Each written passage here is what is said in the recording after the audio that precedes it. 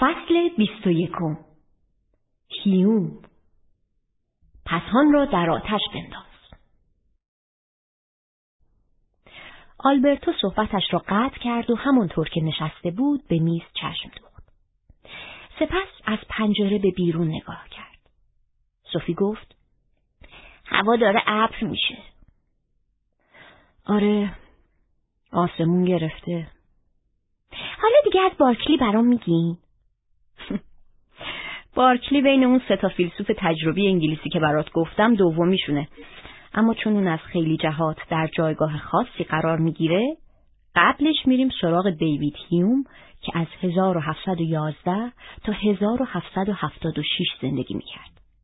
هیوم از 2 جهت برای ما اهمیت داره.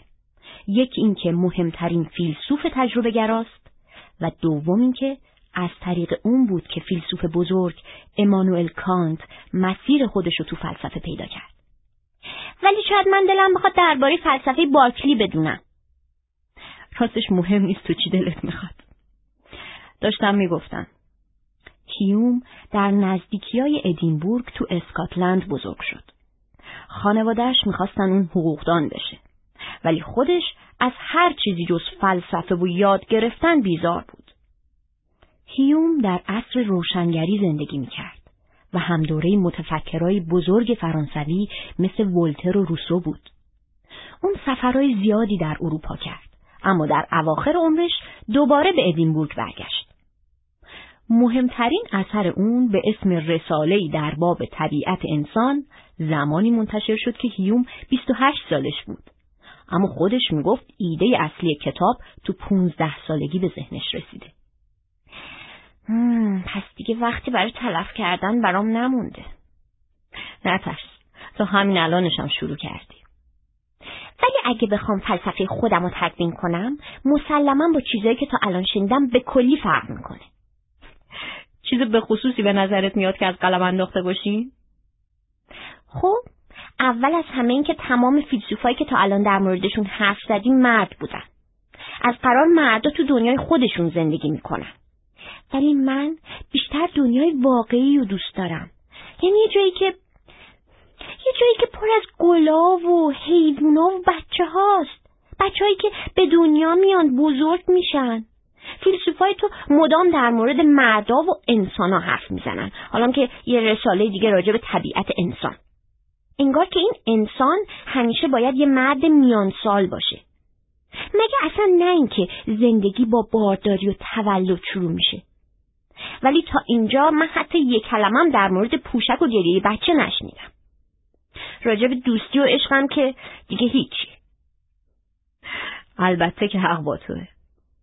اما اندیشه های هیوم با بقیه فرق میکرد. اون بیشتر از هر فیلسوف دیگه‌ای به جهان روزمره بها میداد و فلسفه‌شو از اونجا شروع کرد. من حتی فکر میکنم اون خیلی خوب میتونست خودش رو جای بچه ها بذاره و نحوه تجربه کردن زندگی رو از دید اونا ببینه. یعنی از دید شهروندان جدید دنیا. پس ناچارم بهتر گوش بدم. هیوم تجربه گرا بود و به همین دلیل وظیفه خودش میدونست که به مفاهیم و ساختارهای فکری مغشوش فیلسوفای مذکر قبل از خودش نظم بده. اون با انبوهی از اندیشه‌های کتبی و شفاهی بجامونده از قرون وسطا و فیلسوفای عقلگرای قرن 17 مواجه بود. هیوم معتقد بود که باید برگردیم سراغ تجربه‌های خودانگیختمون از جهان. اون میگفت هیچ فیلسوفی نمیتونه ما رو به ورای تجربه‌های روزمره‌مون ببره یا قواعد رفتاری در اختیارمون بذاره که با تفکرات زندگی روزمره‌مون متفاوت باشه. تا اینجاش که امیدوار کننده است. حالا میشه چند تا مثال بزنی؟ در دوره‌ای که هیوم زندگی میکرد باور به فرشته‌ها امر رایجی بود. حالا فرشته‌ها چه شکلی بودن؟ آدمایی که 2 بال داشتن. بگو ببینم سوفی، تو تا حالا یه همچین موجودی دیدی؟ نه. ولی بدن انسانو دیدی، درسته؟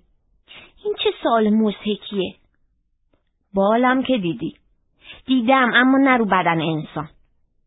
خب، هیوم میگه فرشته یه تصور مرکبه.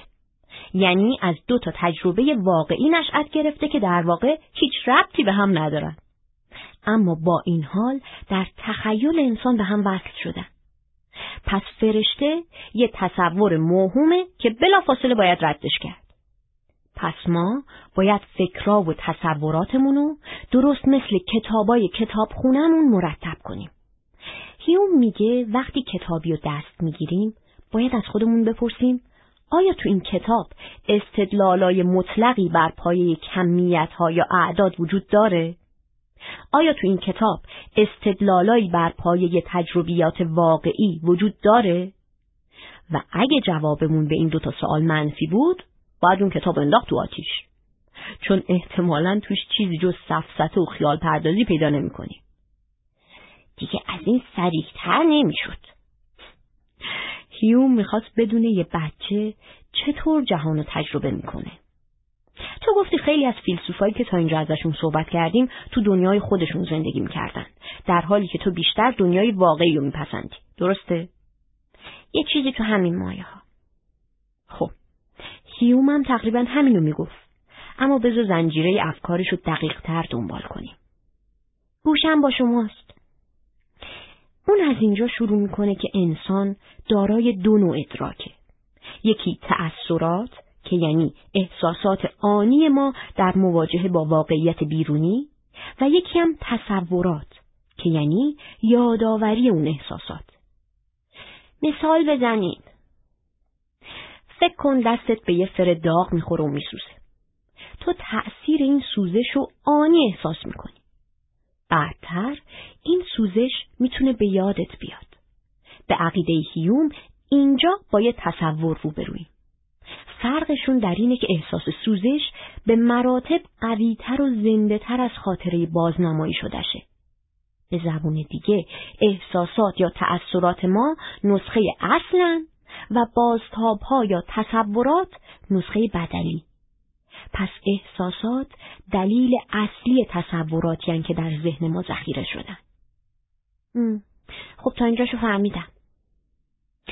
هیوم به علاوه تأکید میکنه که تأثیرات و تصورات ما هر دو میتونن ساده یا مرکب باشن. مثال سیب و وقتی در مورد لاک حرف میزدیم یادته؟ تجربه مستقیمه سیب نمونه یه تأثیر مرکبه. ببخشید میپرم وسط حرفتونا، ولی حالا همه اینا اینقدر مهمه؟ مهم؟ این چه سوالیه؟ ممکنه این چیزا به نظرت بی ارزش برسه، ولی نباید وسط شکل دادن به یه استدلال همینجوری ولش کرد. هیوم هم حتما با دکارت موافق بوده که یه ساختمان فکری رو باید از پایه بنا کرد. باشه بابا من تسلیم. نکته هیوم اینه که میگه ما گاهی تصورات مرکبی میسازیم که نمونه‌ای در دنیای واقعی ندارن. مثل فرشته ها که قبل‌تر در موردشون حرف زدیم. یا فیلمار. اسب بالدارم جزو همین دسته است. توی همه این نمونه ها باید اعتراف کنیم که ذهنمون خوب خودش از این ور اون ور بریده و دوخته. هر کدوم از این عناصر یه زمانی حس شدن و به شکل یه تأثیر واقعی به ذهن ما پا گذاشتن. ذهن چیزی از خودش اختراع نمی‌کنه، بلکه اونا رو با هم ترکیب میکنه و تصورات موهوم میسازه. قبول دارم. این چیزا واقعا مهمه. خیلی خوب. هیوم میخواست تک تک تصورات رو بررسی کنه تا ببینه آیا به واقعیت منتهی میشن. اون از خودش میپرسید این تصور از چه احساس یا تأثیری نشأت گرفته؟ پس اول از همه باید میفهمید یه تصور مرکب از چه تصورات ساده‌ای شکل گرفته. به این ترتیب اون به یه روش انتقادی دست پیدا کرد که به کمکش میتونست تصورات ما رو بررسی کنه و به افکار و مفاهیممون نظم بده. مثالی دارین که بزنین؟ در دوره هیوم تصورات روشنی راجع به بهشت یا اورشلیم نوین وجود داشت. یادت میاد دکارت میگفت وقتی تصور روشن و واضحی از چیزی داری، یعنی اون چیز واقعیت داره؟ یه بار که گفتم اون قدم حواسم پرت نیست. الان میفهمی که تصور ما از بهشت ترکیبی از یه عالمه عناصر مختلف. بهشت چجوریه؟ دروازه های جواهر نشان داره. سنگ فرشاش از طلاست. پر فرشته است و خلاصه چیزایی از این دست. کما این که خود این چیزایی هم که اسم بردم یه سری تصورات مرکبن. فقط وقتی به این نتیجه برسیم که تصورات ما از بهشت ترکیبی از مفاهیمی مثل دروازه، جواهر، سنگ فرش، طلا، بال، پیکر سفید پوش و غیره و غیره، میتونیم از خودمون بپرسیم که آیا تا به حال تأثیرات ساده‌ای از این دست داشتیم یا خیر؟ معلومه که داشتیم. منتها بعد این تأثیرات ساده رو بریدیم و دوختیم و تبدیلشون کردیم به یه تصور واحد. دقیقاً. ما آدما موقع تجسم کردن در واقع با قیچی و نخ سوزن میافتیم به جون چیزای مختلف. هیوم میگفت همه عناصری که ما در تصوراتمون به کار میبریم پیشتر باید به صورت یه احساس یا تأثیر ساده وارد ذهنمون شده باشن. کسی که تو عمرش هیچ وقت طلا ندیده نمیتونه سنگ فرشایی تصور کنه که از طلا باشن. خیلی آدم باهوشی بوده. ولی با این حساب چه بلایی سر تصور روشن و واضح دکارت از خدا میاد؟ هیوم در این مورد هم همون جواب میده. ما معمولاً خدا رو وجودی بی نهایت باهوش و خردمند و مهربون تصور میکنیم. یعنی از خدا یه تصور مرکب در ذهنمون ساختیم. حالا اگه ما هیچ ایده‌ای از هوش و خرد و مهربونی نداشتیم، هیچ وقت خدا رو اینطوری تصور نمی‌کردیم. یه تصور دیگه ما از خدا اینه که اونو پدری سختگیر اما عادل میدونیم. یعنی ترکیبی از 3 عنصر پدر، سختگیری و عدالت. بعد از هیوم خیلی از منتقدای مذهبی ادعا کردن که تصورات این چنینی از خدا میتونه به تجربه ما از پدرمون در دوران کودکی برگرده. یعنی تصور ما از یک پدر به تصور پدر آسمانی میانجامه. شاید این درست باشه، ولی من هیچ وقت نتونستم قبول کنم که خدا حتما یه مرده. مامانم گاهی واسه این که تعادل برقرار کنه به جای پدر آسمانی میگه مادر آسمانی. به هر حال هیوم همه افکار و تصوراتی رو که نشه به یه ادراک حسی نسبتشون داد زیر سوال میبره. اون میگفت باید از شر همه یاوه‌های بی‌معنی که مدت‌ها بر قلمرو افکار ماورا طبیعی حکمرانی کرده اند خلاص شد و آنها را به رسوایی کشاند. با این وجود ما حتی تو زندگی روزمره‌مون از یه سری تصورات مرکب استفاده می‌کنیم بدون اینکه از خودمون بپرسیم آیا اونا قابل اطمینان هستن یا نه. مثلا تصوری که انسان از من خودش داره. یعنی همون چیزی که دکارت فلسفه‌شو بر پایه اون بنا کرد. ادراک روشن و واضحی از وجود خودش. امیدوارم هیوم نخواد ثابت کنه من نیستم، وگرنه که همینجوری یه چیزی باز خودش گفته. سوفی، اگه از همه این درسا دلم بخواد فقط یه چیزو یاد بگیری، اون اینه که سریع قضاوت نکنی. شرمنده. باقیشو بگین. پس حالا ازت میخوام با استفاده از روش هیوم من خودتو تحلیل کنی. خب اول باید بفهمم که این من یه تصور ساده است یا مرکب. و نتیجه؟ فکر کنم احساساتم خیلی پیچیده است.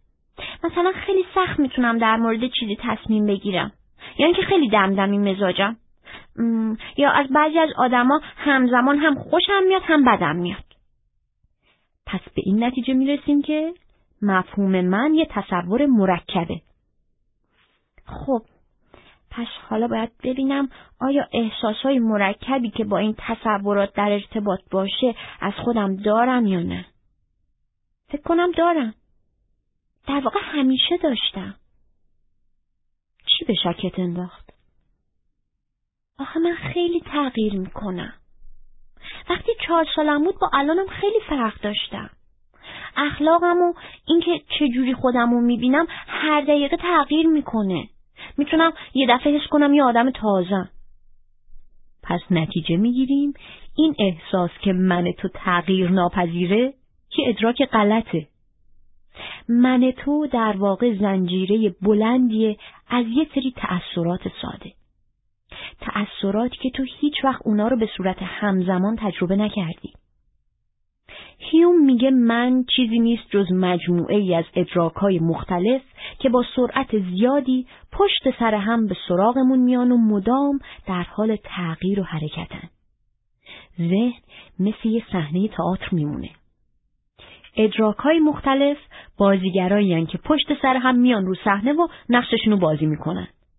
میرن بیرون، دوباره میان تو و در بی نهایت موقعیت و میزانسن مختلف با هم ترکیب میشن. هیوم میگه پشت این ادراکات و احساساتی که میان و میرن هیچ هویت شخصی نهفته نیست. اونا مثل تصاویر روی پرده سینمان. چنان با سرعت از جلوی چشممون رد میشن که نمیفهمیم فیلمی که داریم میبینیم ترکیبیه از هزاران تصویر جداگانه. در واقع این تصاویر به هم پیوسته نیستن، بلکه مجموعه‌ای از لحظه‌های گذرا. گمونم دیگه تسلیم شدم. یعنی قبول کردی که تو صاحب یه من تغییر ناپذیر نیستی. فکر کنم. یه دقیقه پیش عکس اینو میگفتی. حالا فکر کنم برات جالب باشه که بدونی 2500 سال پیش یه نفر دیگه اون سر دنیا به همین تحلیل هیوم از ذهن انسان و ایده من همیشه در حال تغییرش رسیده بود. کی یعنی؟ بودا. خیلی عجیبه که اندیشه های بودا و هیوم تا این حد به هم شبیه. بودا زندگی رو به شکل فرایندهای ذهنی و جسمی متوالی میدید که از هم ناگسستنی هستند و باعث میشن انسان مدام در حال تغییر باشه. انسان بالغ با دوران کودکیش فرق میکنه. منی که امروز با تو حرف میزنم همون آدم دیروز نیستم. بودا میگفت هیچی نیست که بتونی روش دست بذاری و بگی این مال منه. همونطور که هیچ وقت نمیتونی بگی این منم. به این ترتیب هیچ من تغییر ناپذیری وجود نداره. راست میگی، دقیقاً انگار خود هیومه. خیلی از عقلگراها به واسطه اعتقاد به وجود یه من غیر قابل تغییر به جاودانگی روح هم معتقد بودن. لابد اینم یکی از همون تصورات غلطه. اگه این سوالو از بودا و هیوم میپرسیدی هر دو میگفتن آره. میدونی بودا قبل از مرگش به پیروانش چی گفت؟ معلومه که نه، از کجا بدونم؟ زوال در ذات همه پدیده های مرکب است. پس در راه رستگاری خیش بکوش. این حرفو هیوم میتونست زده باشه یا حتی دموکریتوس. در هر حال اینو میدونیم که هیوم هر گونه تلاشی رو برای اثبات وجود خدا یا جاودانگی روح رد میکرد.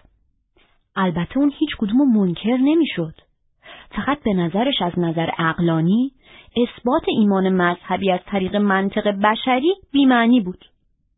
هیوم مسیحی نبود ولی لامذهبم نبود. معتقد به چیزی بود که بهش میگیم لاعطری. لاعطری؟ یعنی کسی که براش وجود یا عدم وجود خدا مشخص نیست. هیوم در بستر مرگ بود که دوستی ازش پرسید آیا به زندگی بعد از مرگ معتقده؟ میگن هیوم جواب داد حتی ممکن است تکه هیزمی را در آتش بندازی و نسوزد. که اینطور؟ جوابش دقیقاً نشون میده که حتی در اون شرایط هم چقدر ذهن بازی داشت. اون فقط چیزایی میپذیرفت که از طریق حواسش درک میکرد، اما بقیه احتمالات رو هم باز میذاشت. هیوم ایمان مسیحی یا ایمان به معجزه رو رد نمیکرد، اما میگفت اینا مقوله هایین که به حوزه ایمان برمیگردن، نه شناخت و منطق. به این ترتیب میتونیم بگیم با فلسفه هیوم آخرین پل بین ایمان و عقل فرو ریخت. ولی مگه نگفتین اون امکان وقوع معجزه رو رد نمی‌کرد؟ ولی معنیش هم این نبود که بهش باور داشت. حتی شاید یه جورایی برعکس. اون پذیرفته بود که مردم به چیزایی که این روزا بهشون میگیم اتفاقات ماورا و طبیعی نیاز شدیدی دارن. نکته اینجاست که همه معجزه هایی که به گوشت میرسه یا توی جای خیلی دور رخ دادن یا تو زمانای خیلی خیلی دور. در واقع هیوم به این دلیل معجزه رو رد میکرد که هیچ وقت معجزه‌ای به چشم خودش ندیده بود، اما از طرفی هم میپذیرفت که رخ ندادنش هم تجربه نکرده. باید بیشتر توضیح بدین. هیوم میگفت رخ دادن معجزه برخلاف قوانین طبیعت، اما بی‌معنیه که بگیم ما قوانین طبیعی رو تجربه کردیم. اگه ما سنگی رو رها کنیم میفته زمین، ولی اگه نیفته اون وقت یه تجربه جدید به دست آوردیم. اما به نظر من این یا یه معجزه است یا یه اتفاق ماورالطبیعی. پس تو به وجود 2 تا طبیعت معتقدی، یکی طبیعی، یکی هم ماورالطبیعی. بنابراین فکر نمی‌کنی برگشتی سر تصورات مبهم عقلگراها؟ شاید، ولی بازم معتقدم هر بار که سنگو ول کنم میفته زمین. چرا؟ دیگه داری غیر قابل تحمل میشینا. نه سوفی، من غیر قابل تحمل نیستم. یه فیلسوف باید مدام سوال کنه.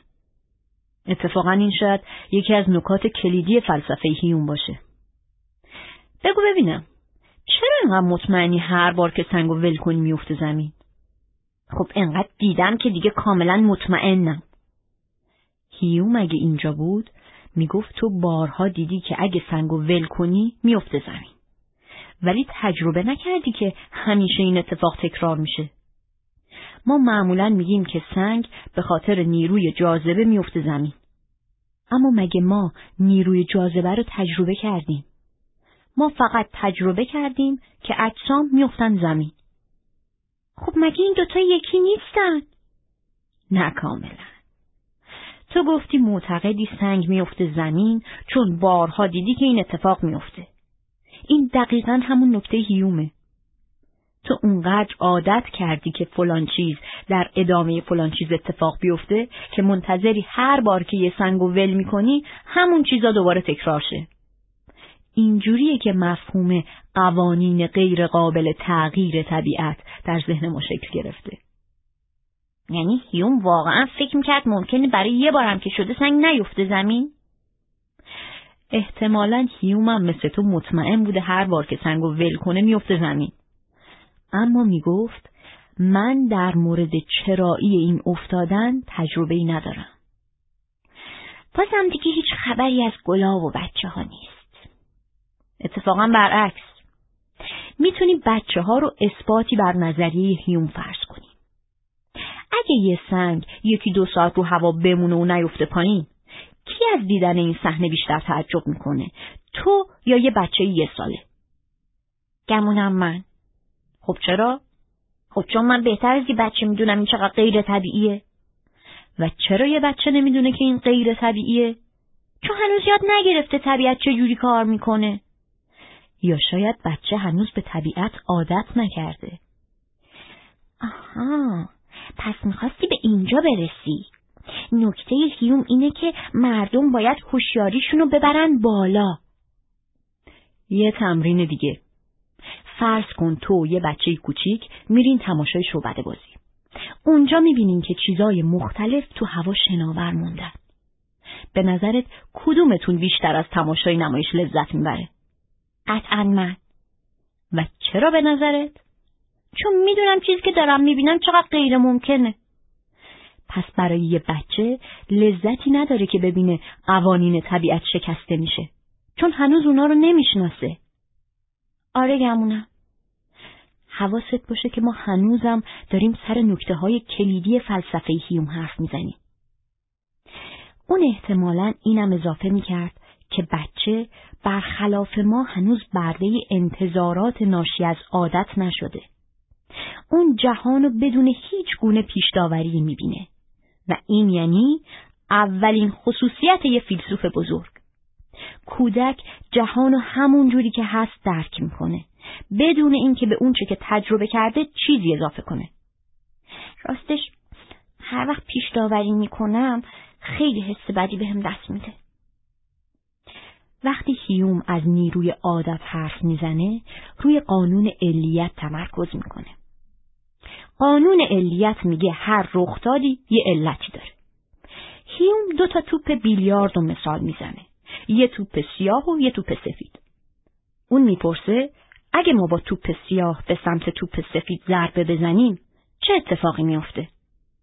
خب اگه توپ سیاه بخوره به توپ سفید اون تکون میخوره. که اینطور. و چرا این اتفاق میفته؟ چون توپ سیاه بهش ضربه زده. خب پس ما معمولاً میگیم علت حرکت توپ سفید ضربه توپ سیاه بوده. اما حالا به این فکر کن که ما فقط میتونیم از چیزی حرف بزنیم که اونو پیشتر تجربه کردیم. خب منم اینو پیشتر خیلی تجربه کردم. آخه یوحنا تو زیرزمین خونهشون یه میز بیلیارد داره. هیوم اگه اینجا بود بهت میگفت تو فقط اینو تجربه کردی که توپ سفید شروع میکنه به قل خوردن رو میز. اما علت واقعی قل خوردنشو تجربه نکردی. تو فقط دیدی که یه اتفاق به دنبال یه اتفاق دیگه رخ میده. ولی اینکه اتفاق اول باعث شده دومی رخ بده رو که تجربه نکردی. این دیگه مرتبه خشخاش گذاشتنه. نه، خیلی مهمتر از این حرف هست. هیوم تاکید میکنه که انتظار اینکه چیزی در ادامه چیز دیگه رخ بده به ذات خود اون چیزا بر نمیگرده، بلکه به ذهن ما برمیگرده. همونطور که دیدیم انتظار رخ دادن یه اتفاق به عادتهای ما مربوط میشه. بازم برگردیم به بچه.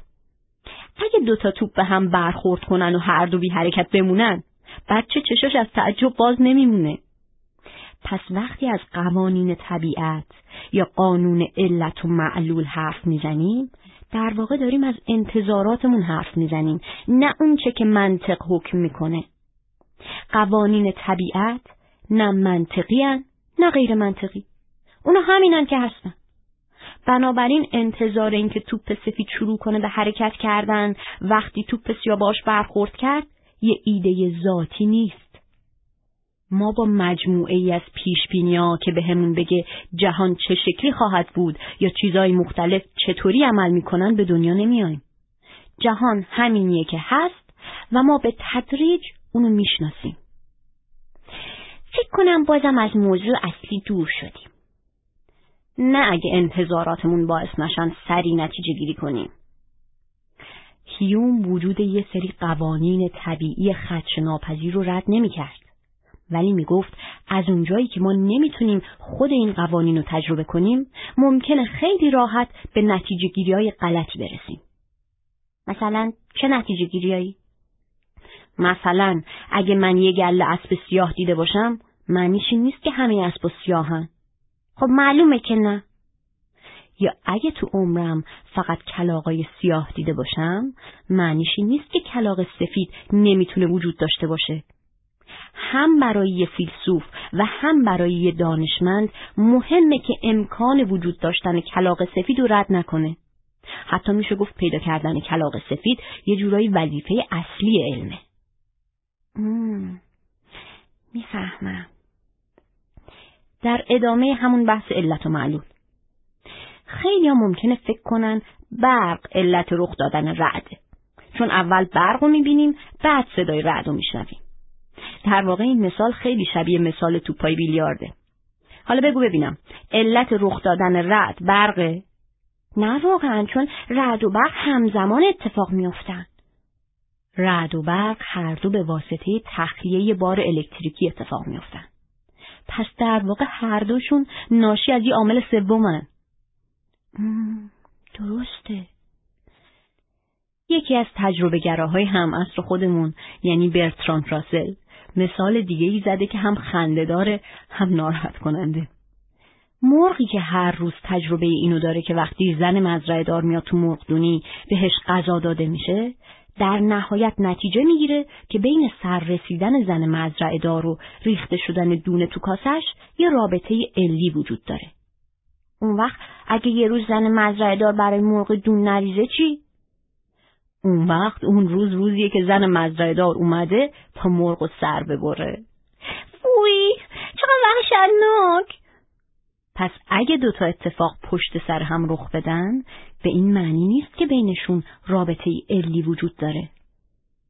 یکی از مهمترین دغدغه‌های فلسفه اینه که به مردم در مورد نتیجه گیری‌های عجولانه هشدار بده. چون این نوع نتیجه گیری‌ها میتونن به ایده‌های خرافی مختلفی منجر بشن.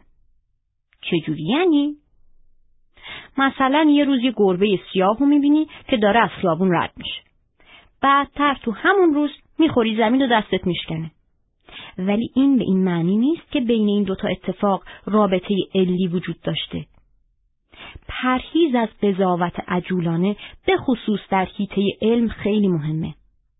مثلا اگه بیمارای زیادی با خوردن یه داروی خاص خوب بشن، دلیلی بر این نیست که دارو باعث بهبودیشون شده. بنابراین خیلی مهمه که یه گروه آماری دیگه داشته باشیم از تعداد زیادی بیمار که فکر میکنن از همون دارو بهشون داده شده، ولی در واقع مخلوطی از آب و آرد مصرف کردن. حالا اگه این چند نفرم خوب بشن، پس باید عامل سومی برای بهبودی وجود داشته باشه. مثلا باور به اثر بخشی دارو. فکر کنم کم کم دارم میفهمم تجربه گرایی یعنی چی. هیوم حتی به نظریه‌های عقلگراها در مورد اخلاق هم حمله کرد. عقلگراها همیشه معتقد بودند که توانایی تشخیص حق و ناحق جزو خصوصیات ذاتی عقل بشره. ما اصطلاح حق طبیعی رو از فیلسوفای زیادی شنیدیم، از سقراط گرفته تا لاک. ولی هیوم میگفت این عقل نیست که تعیین کننده گفتار و کردار ماست. خب پس چیه؟ احساسات. اگه تصمیم بگیری به یه فقیر کمک کنی، این عقلت نیست که به این کار وادارت میکنه، بلکه احساسته. و اگه نخوام کمک کنم؟ بازم پای احساست در میونه. کمک نکردن به یه فقیر نه منطقیه نه غیر منطقی، ولی میتونه بی‌عاطفگی باشه. ولی بالاخره باید یه محدودیتی وجود داشته باشه. همه میدونن کشتن کار اشتباهیه. به عقیده هیوم در همه انسانها احساس همدردی و کمک به هم نوع وجود داره، ولی این ربطی به عقل نداره. نمیدونم میتونم موافق باشم یا نه. شاید حتی عاقلانه باشه که برای رسیدن به یه هدف خاص آدم دیگه‌ای رو از دور خارج کنیم. در واقع خیلی هم ایده بدی نیست. صبر کن ببینم، من اعتراض دارم. پس شاید بتونی بهم بگی چرا نباید یه آدم مزاحم از بین برد؟ چون اون آدمم دوست داره زندگی کنه، پس کسی حق نداره بکشدش. فکر میکنی این دلیلی که آوردی منطقیه؟ نمیدونم. کاری که تو کردی این بود که از یه جمله توصیفی، یعنی اون آدمم دوست داره زندگی کنه، رسیدی به این که پس کسی حق نداره بکشدش، که در واقع یه جمله دستوریه. این کار از منظر منطقی بی‌معنیه. مثل این میمونه که بگی خیلی از مالیات فرار میکنن، پس منم باید از مالیات فرار کنم. هیوم میگه تو هیچ وقت نمیتونی از جمله‌های خبری به جمله‌های دستوری برسی. البته روزنامه‌ها و حزبای سیاسی و سخنرانا مدام این کار رو انجام میدن. دوست داری چند تا مثال بزنم؟ لطفاً. به این جمله دقت کن. هر روز بر تعداد کسانی که دلشون میخواد با هواپیما سفر کنن افزوده میشه. پس باید فرودگاه‌های بیشتری ساخت. به نظرت این نتیجه گیری درستیه؟ معلومه که نه، خیلی هم مزخرفه. اون وقت چه بلایی سر محیط زیست میاد؟ به نظر من باید راه آهن گسترش داد.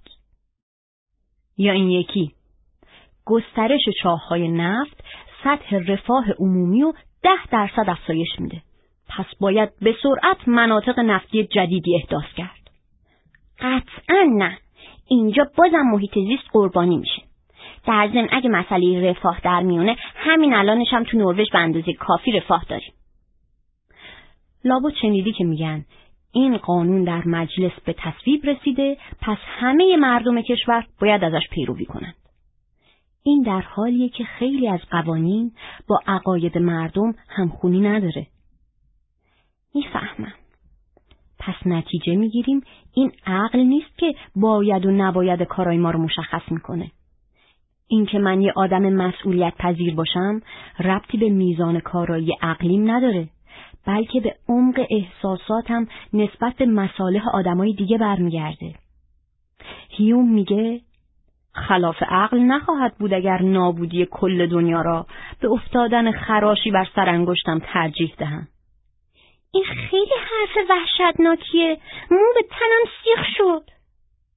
تازه اگه یه ذره به ذهنت فشار بیاری وحشتناکترم میشه. میدونی که نازی‌ها میلیون‌ها یهودی رو کشتن. حالا به نظرت آیا مشکل از عقل نازی‌ها بود یا از احساساتشون؟ خب قطعاً احساساتشون یه مشکلی داشته. خیلی از اونها آدمای تیزهوشی بودن. نامتعارف نیست که پشت بیرحمانه ترین تصمیم گیری‌ها حسابگری و خونسردی نهفته باشه. خیلی از نازی‌ها بعد از جنگ محکوم شدن، ولی محکومیتشون به خاطر عملکرد غیر منطقی نبود. اونا محکوم شدن چون آدمکشای مخوفی بودن. پیش میاد که بعضیا چون از سلامت عقل برخوردار نیستن از جنایتی که مرتکب شدن تبرئه میشن. در این صورت میگیم اونا مسئول اعمالشون نبودن.